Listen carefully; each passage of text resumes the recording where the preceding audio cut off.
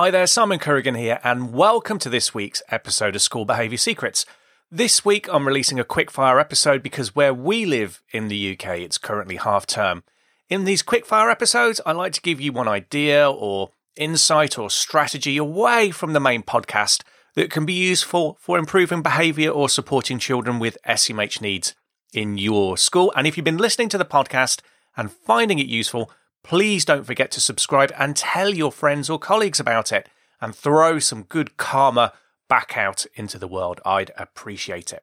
Welcome to the School Behaviour Secrets podcast. I'm your host, Simon Currigan. My co-host is Emma Shackleton, and we're obsessed with helping teachers, school leaders, parents, and of course students when classroom behaviour gets in the way of success. We're going to share the tried and tested secrets to classroom management, behavioural special needs, whole school strategy, and more, all with the aim of helping your students reach their true potential. Plus, we'll be letting you eavesdrop on our conversations with thought leaders from around the world, so you'll get to hear the latest evidence-based strategies before anyone else. This is the School Behaviour Secrets podcast. In this episode, I want to answer a question that we get asked a lot in our work, which is, what can we do in our school to reduce exclusions and suspensions for children with SEMH needs? Or what can we do in our local area to reduce exclusions? And I want to start just to define some terms here because different countries around the world use different terminology for this. I know that we have listeners that extend beyond the UK. So in the UK, for about the last 15 years, we've used two key terms in respect to exclusion. The first is permanent exclusion. This is a term that means a school is saying to a pupil, because of your behaviour in school, we are taking you off roll.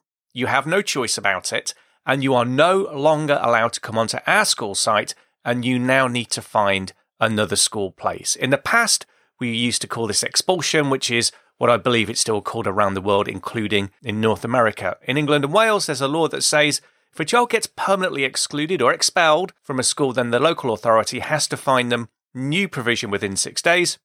And this might be, say, another school or a place in a pupil referral unit. But something is supposed to happen to ensure that child isn't just sitting at home. The reality, well, that's often something quite different, but that's the theory anyway. Until recently in the UK, we used the term fixed-term exclusion to describe the situation where a child engages in some behaviour, perhaps they were aggressive or unsafe or persistently disruptive, and the school says to the child, you must now stay at home as a punishment for a certain number of days, maybe 2, 3, 4, 5 days. We used to call this a suspension. We've spent 15 years calling it a fixed term exclusion, and now we call it a suspension again. Why do all these terms keep changing? Well, I'm guessing it's because if you're a minister or an official at the Department of Education, a quick way to show you're having a real impact with an issue, to show that you're affecting change, is to relabel it, to rebrand it. You know, problem solved, right? The minister can say, look, I did something. I had an impact. Brilliant. So politics aside, exclusion is an important issue, not least because poor outcomes for the kids themselves in terms of exclusion, the outcomes for the child is a side issue, but the impact exclusion has on society itself, for me, for you, for our neighbours, for our families. There's something called the school to prison pathway that essentially goes, the child gets permanently excluded from school, goes to a PRU, goes to a prison. We know from statistics that kids who get excluded are way more likely to become involved in criminality, usually in their local neighbourhood. And that's expensive in terms of a society where we have to live with the consequences of that crime, emotionally and financially, and in terms of the costs of accommodating people in prison and youth offending centres, and the increased chances of future crime and convictions once someone goes down that path. It's that classic downward spiral. And here's the thing, you are way more likely to be suspended or permanently excluded from school if you have an underlying special educational need. The suspension rate, which is basically the number of suspensions as a proportion to the number of overall students, The average suspension rate across the board in England and Wales last year was 1.94. Don't worry about what that number means too much, but compare it to the next number I'm going to give you.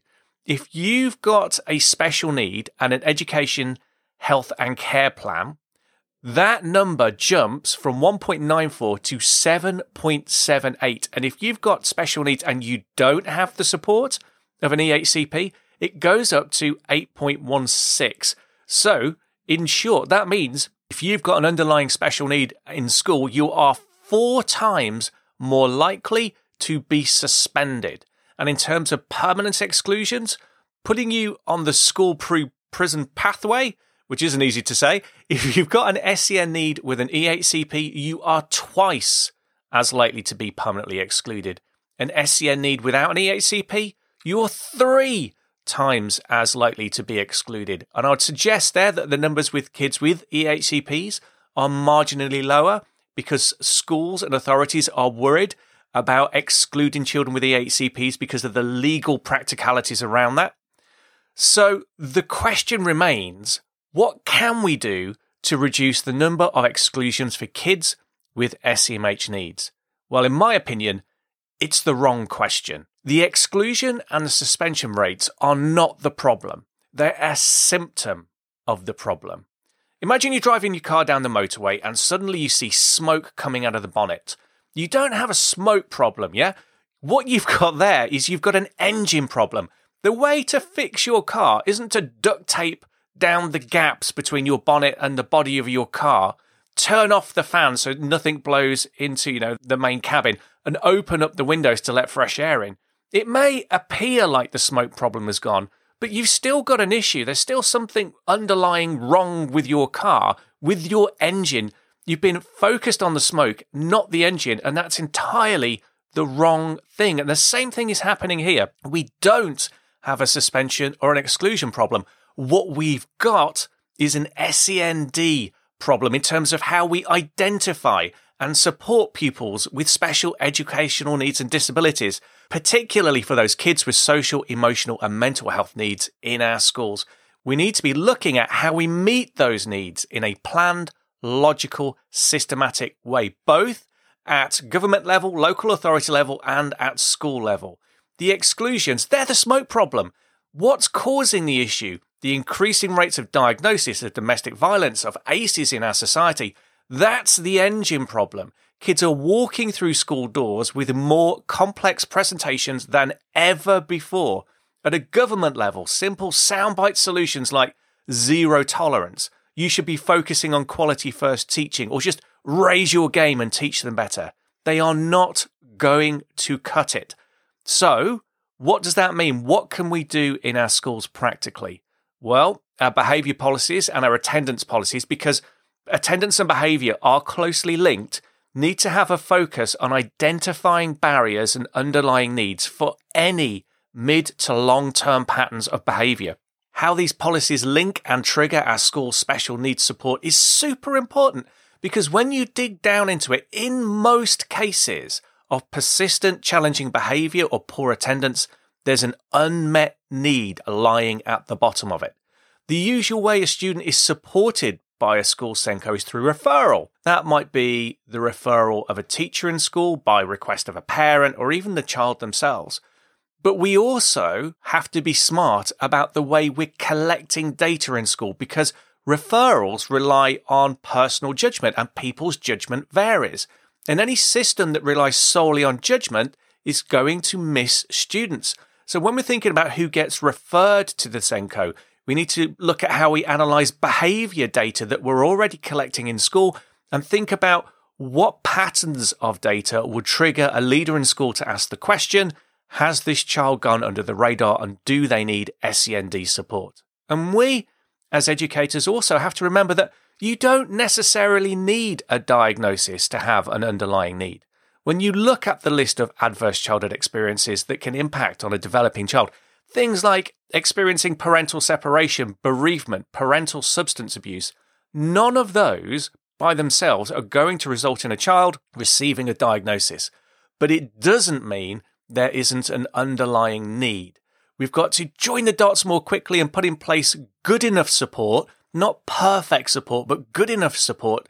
And when we get that right, the exclusion rate, suspensions and permanent exclusions, should naturally go down as a result because we're focusing on the problem, the engine, not the symptom, the smoke. And when government looks at these problems, they've also got to look about how we fund this. Because at the moment, SEND support in school from the schools that I'm working with and I'm seeing day after day after day, the needs of the children are not being funded in a way that's commensurate to the support they require. Inclusion done well, I'm sorry, it's expensive. And as the numbers of children coming into school with increased complex needs keeps growing and growing and growing, that's going to require additional financial support. Anyway, that's my 2 pennies on how to reduce the exclusion rates. Thanks for listening today. I hope you found it useful. Next week, I'll be back with a normal episode of School Behaviour Secrets. Until then, have a brilliant week, and I look forward to seeing you next time.